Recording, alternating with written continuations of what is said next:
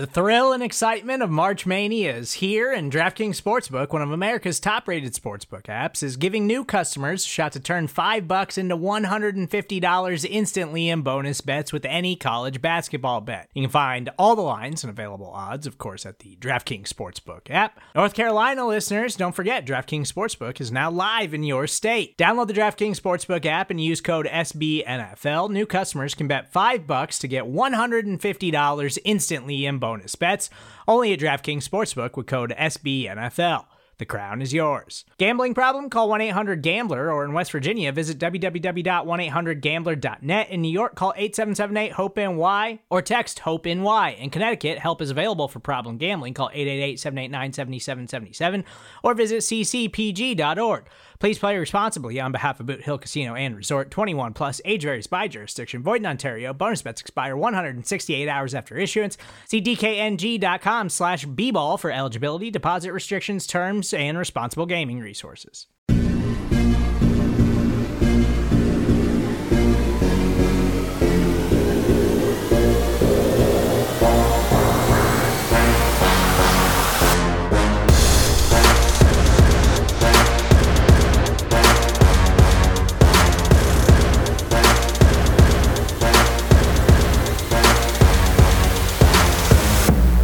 Welcome back, folks, here on Big Blue Views audio lineup. I am Joe DeLeon, joined by Nick Pilato and Chris Flum. Today we are providing more New York Giants training camp updates, reporting on a Monday, giving you the latest on this Tuesday, the week of August 9th. We're getting really close to the first preseason game, meaning things are going to be really heating up for the Giants during training camp. And speaking of heating up, guys, we have probably one of the bigger headlines of training camp relating to Saquon Barkley coming out on Monday, which is that he was removed from the physically unable to perform list, meaning he will be actively practicing with the team. Now, he's been moving around, he's been running, he's been doing various things with trainers, but Monday's practice will be the first that we will see of Barkley actually working himself into team drills. Now, we don't know for a fact or a certain how much contact he's going to be getting throughout this week and also leading up to that first game of week one. But the one thing that we can say, with a few weeks to go until the season starts, this is a very positive sign for the fact that Saquon will likely be working his way back into the lineup and should be available to play, barring there are no setbacks. So exciting. I mean, it's great to hear. It's something that I think a lot of us expected, but, they took the very conservative approach, and that's very understandable. But anything can go wrong when you do that. If there was a setback, Ian Rappaport earlier this week said that, he'll be there in week 3, could come back earlier. But now hearing that he's off the pup, he won't play in the Jets game. I think there's been some talk that he may play a little bit in preseason if that gets passed. But honestly, I don't really care about that all that much. All I know is I want him out there week 1, 100%, close to 100%, getting Saquon Barkley. Daniel Jones will just getting Saquon Barkley back will give Daniel Jones such a comfort zone, I guess you could say, a safety blanket in the passing game. Defenses will play him a little bit differently, and it will just help this overall offense that Jason Garrett used in 2020, because I think that offensive identity was built around Saquon Barkley. Garrett lost him in week 2, and then he had to just figure out other ways to try to mount an offense, and the end result of that is the 31st ranked offense in the league. The Giants need to step up significantly from that. Jason Garrett needs to look himself in the mirror with that, but getting Saquon Barkley back is a nice step towards being a better, more efficient offense. Yeah, but I think actually the first step is getting him to week 1 without any re-injuries or setbacks. I wouldn't be surprised if we don't actually see him in any of the preseason games. And I also wouldn't be surprised if the Giants do kind of hold him back, especially this first week back, limit his reps to maybe even non-contact drills, hold him back from practicing in full shell, full pads, maybe have just one-on-one, some receiving drills, things like that, and really let him get his legs back underneath him before they start introducing contact and practicing at full speed into the equation. Because we know Saquon's a competitive guy, and we don't need him going out there trying to go 100 miles an hour the very first time he gets the ball in his hands, and then even just slipping I think everybody will have their stomach up in their throat if he just goes down without contact or goes down awkwardly this first week back. So right now, just getting fully healthy, like you said, 100% for week 1, and avoiding anything that even looks like a re-injury. Yeah, and one thing I see from this is I feel as though them working him in now is working along the lines of that conservative gradual, working him back into getting reps. Because if you're doing it now with a few weeks to go, this allows you to very gradually go about it with multiple weeks to work your way up to a normal practice load, which is why we're saying it's probably decently likely that he gets at least some snaps in week 1. Chris, you're talking about how it's probably better that we don't even see him maybe in the preseason, or they might not even work him in the preseason. But at the same time, I almost wouldn't be surprised if come final week of the preseason, the last game, that they don't just get him out there for the first series, let him get hit a little bit so that he can feel confident going into week 1, because that is always an added aspect. Saquon is a freakishly built human being, as we know by how how big his freaking legs are and how explosive he is. And he's also had a tendency to heal pretty quickly, like we saw with the ankle injury that he was dealing with a few years back. But maybe in this instance, he just needs to get himself mentally prepared to get hit, to take some contact, to get hit by guys that aren't his teammates, that aren't going to be thinking, oh, I need to go a little easy on Saquon because I don't want anything to happen to him. It might not hurt him to actually put him out there for a series in that final preseason game. Yeah, and that is the line to walk. You want to keep him healthy. You want to keep him progressing in his rehab. But on the other hand, a lot of times the last step and the biggest step is getting that confidence back that you are not going to break. I think all three of us have been hurt before. We've been injured, and getting your mind wrapped around the idea that you can push yourself and the pain isn't going to come back. Whatever got hurt isn't going to just fail. That is a pretty significant step, and it's usually the last step for getting all the way back. Getting all the way back, that's what we want too. And I just want to picture Saquon Barkley rushing in this Jason Garrett running scheme, because as much as we kind of give Garrett a lot of crap for the offense, for the passing game, and I think a lot of it is warranted, the running scheme was pretty solid last year with Wayne Gallman. They switched to a much more power gap centric type of running scheme as opposed to the Pat Shurmur inside zone, even though he still runs a lot of inside zone type of concepts. But that power gap, specifically the counter game, the GF counter or GH counter, if you want to call it that, the GT counter, that with Saquon Barkley hitting that hole, that defined hole behind two blockers, once he gets to that second level, it put a safety in the alley against Saquon Barkley. And that's going to be a really tough job for that safety. He's going to have to be a really, really sound tackler, a really, really good tackler, because Barkley, he's somebody going back to 2018 who had over 3.3 yards after contact, which was a top 10 in the NFL that season. And we all know his tackle breaking ability, his unique jukes, and his unique explosiveness, his unique ability to make people miss in space. When you have that defined hole, you kind of eliminate the whole vision part. Well, vision's still a part of it, but the whole mind, like when your mind goes, when you're in the backfield and you're a running back, you have the football and then you have to make that split decision. In power gap, it's not as prominent of a trait. You know what I'm saying? Like an inside zone, you have to really find the hole and read a bunch of different things, but you know what hole you're going to in power gap. And I think that's going to benefit Saquon Barkley, a player who ran a lot of power gap at Penn State. Yeah, and Barkley does have kind of a tendency when you give him almost an a la carte running style where you give him 2-3 choices for running lanes, he tends to almost take the run on an instant by instant basis where, particularly if you slow the play down in like an all 22 tape, you can almost see him go through a checklist of, okay, do I want to go here? How do I like this hole? Do I want to go here? Can I beat this defender? And when he gets into that mode, I think that's when you start to see his game almost slow down. He doesn't ever do anything slow, but that is when you kind of start to see him get caught behind the line of scrimmage. That, and when there's, failures in the blocking up front. But I think that is a different issue for the team to address and make sure that doesn't happen.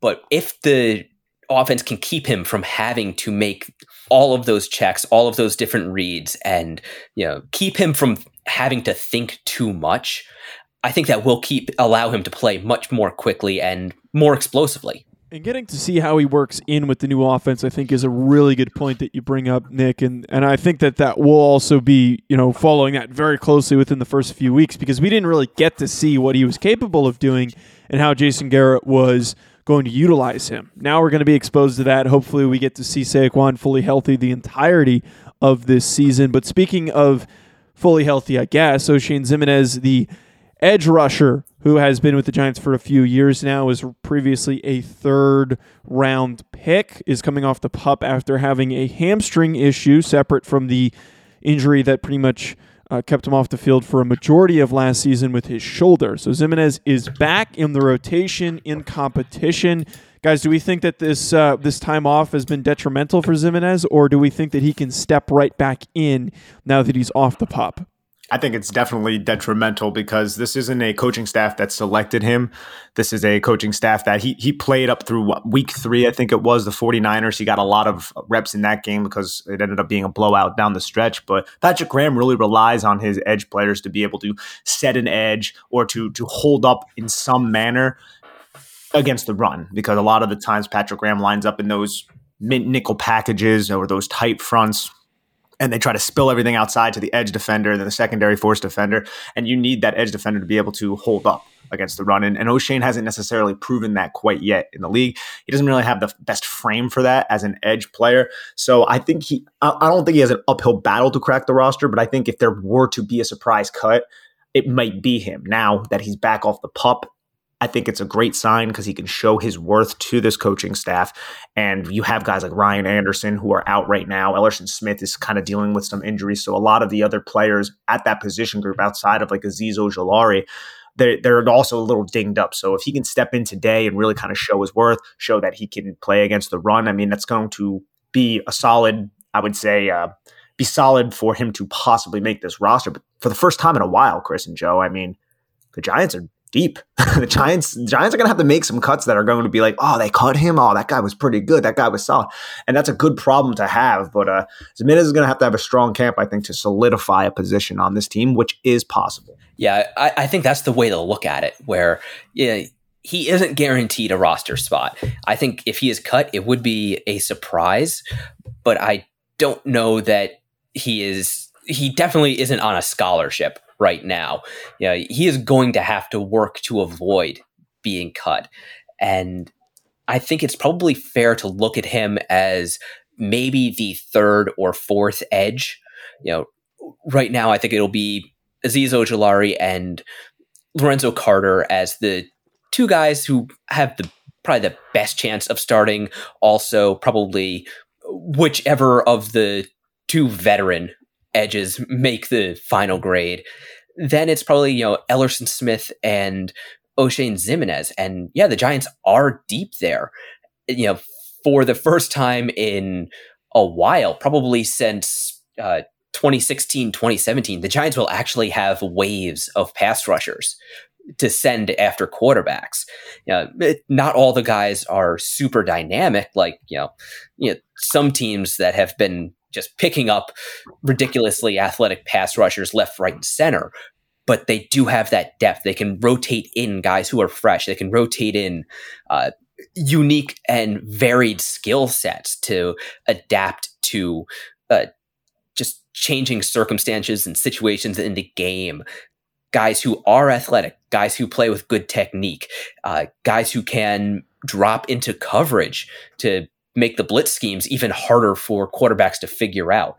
And like you said, they could be forced to make some very difficult cuts just by the numbers game. And that's terrible for the players, but it's a good problem for the team. Yeah, a lot of heads that are in there are going to be competing for roster spots. And you make a really good point. It's good for the team that you have a lot of different options to go with, but it it sucks for these guys that are competing. Oshane Ximines, a former third-round pick, you'd think that at this point in his career, he would be a rotational guy. He would be having some type of an impact. But now here he is on potentially the chopping block because they brought in some free agents at his position. They weren't the previous coaching staff that drafted him. So Ximines right now, after missing a period of time during training camp, is going to need to really prove himself if he wants to stick around on this roster. Coming up, we are going to discuss briefly two signings, one at a more notable position. Before we get to that, though, we're just going to take a really short commercial break. Support for this show comes from Atlassian. Atlassian software like Jira, Confluence, and Loom help power global collaboration for all teams so they can accomplish everything that's impossible alone. Because individually we're great, but together we're so much better. That's why millions of teams around the world, including 75% of the Fortune 500, trust Atlassian software for everything from space exploration and green energy to delivering pizzas and podcasts. Whether you're a team of 2, 200, or 2 million, or whether your team is around the corner or on another continent altogether, Atlassian software is built to help keep you all on the same page from start to finish. That way, every one of your teams, from engineering and IT to marketing, HR, and legal, can stay connected and move together as one towards shared company-wide goals. Learn how to unleash the potential of your team at Atlassian.com. That's ATLASSIAN.com. Atlassian.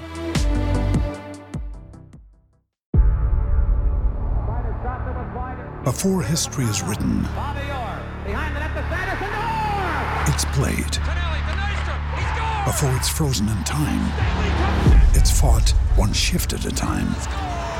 Before it's etched in silver, it's carved in ice. What happens next will last forever. The Stanley Cup Final on ABC and ESPN Plus begins Saturday. So guys, over the weekend, we had 2 additions to the roster. We've had other additions, but the 2 more notable ones coming this weekend, defensive back Chris Johnson and then tight end Jake Hausman, who is obviously the more notable signing, I would say, because of the injury to Levine Toilolo. He was waived by the Detroit Lions, and we spoke after Levine Toilolo tore his Achilles, mentioning the fact that if there is a situation where somebody waives somebody that maybe they have their eye on, they're probably going to go out and bring them in or claim them to get them into the competition, get them into the rotation to see if they can just add some back-end competition for some of the later guys in the depth chart. So here it is. This is Jake Hausman, who's coming in and reportedly is supposed to be a pretty good blocker. Yeah, I'm actually kind of low-key excited about the Hausman signing just because of the blocking aspect. Obviously, we know what happened to Levine Toilolo, and that's really a devastating injury, especially at that part of his career. And Toilolo, I felt like he was on the ground far too often last year for somebody who's kind of built as a blocker, but he also had special teams value. I think he played like 38% of these special teams reps, played about 27 to 28% of the offensive reps, because we know how much Jason Garrett has proclivity to run 12, 13 personnel packages, which I feel like have merit. But now that you added Kadarius Toney and Kenny Golladay, John Ross, hopefully we see a little bit more 11 personnel. But the fact that he does like to run those multiple tight end packages leads us to believe he may carry 4 tight ends. I mean, they love using Caden Smith as that sniffer, that F-back, that H-back, whatever you want to call him. And then they have Kyle Rudolph and Evan Ingram. But I think Hausman, somebody who can add value as a blocker, is definitely somebody that, if he really shows up in this camp, could possibly be a sneaky person to make this roster. But like we said before, a lot of these guys, I mean, there's a lot of depth here. There's a lot of secondary pieces this team is going to want to carry, a lot of players that the Giants are going to be interested in. So there's going to be some tough cuts. Now, this kid Hausman, he's somebody who he wasn't overly productive at all in college as a receiver, but he was that blocker, and that's very, very important. But this is also, a young player, so has a little bit of an uphill climb. But the fact that he can block is going to help his chances to at least make this roster. I don't know how far along Rice and John is with blocking, because he was a converted wide receiver as a Simon Fraser undrafted kid last year, and he's also, I think, still on the COVID list if I'm not mistaken. Yeah, right now I think I would kind of look at Houseman as a guy he's got an outside chance to make the roster. From what I remember from his tape, we talked about this when we were building our big board. This tight end class wasn't great, but Houseman, he was a good, solid blocker. And that's something that the Giants do need from the tight end position, especially if they want to run the ball as much as I think we all think they want to run the ball. Sometimes it's the tight end and wide receiving blocks that make the difference between an okay run and a good run and a great run.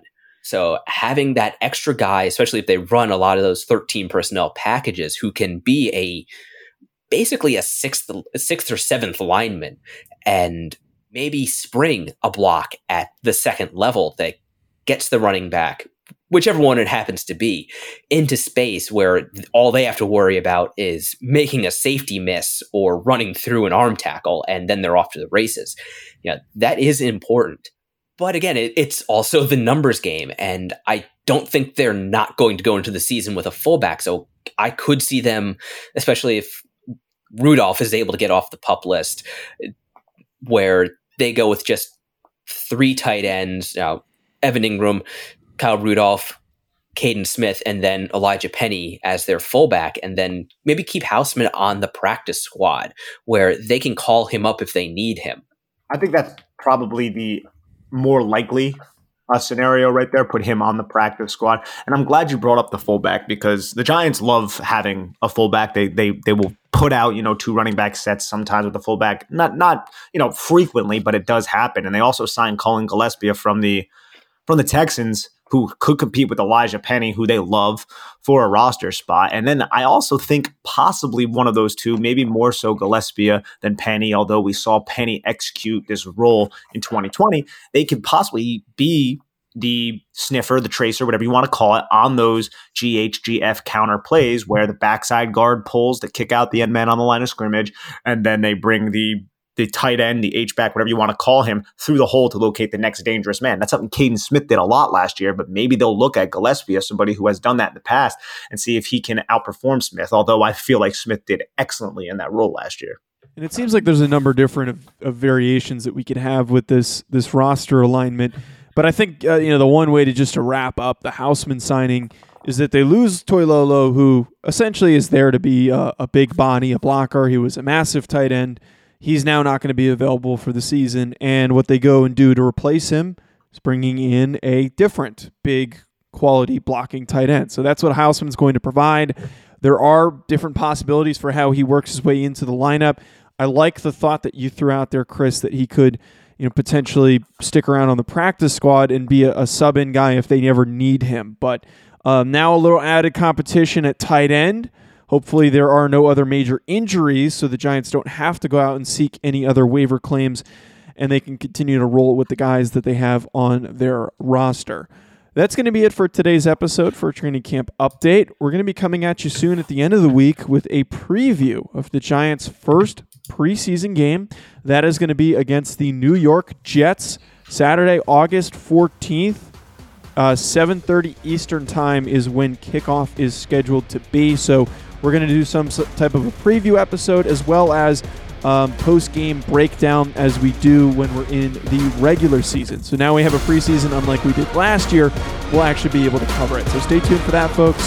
Thanks for tuning in. Hit the subscribe button, 5-star review, and head to Big Blue View. Talk to you soon, folks.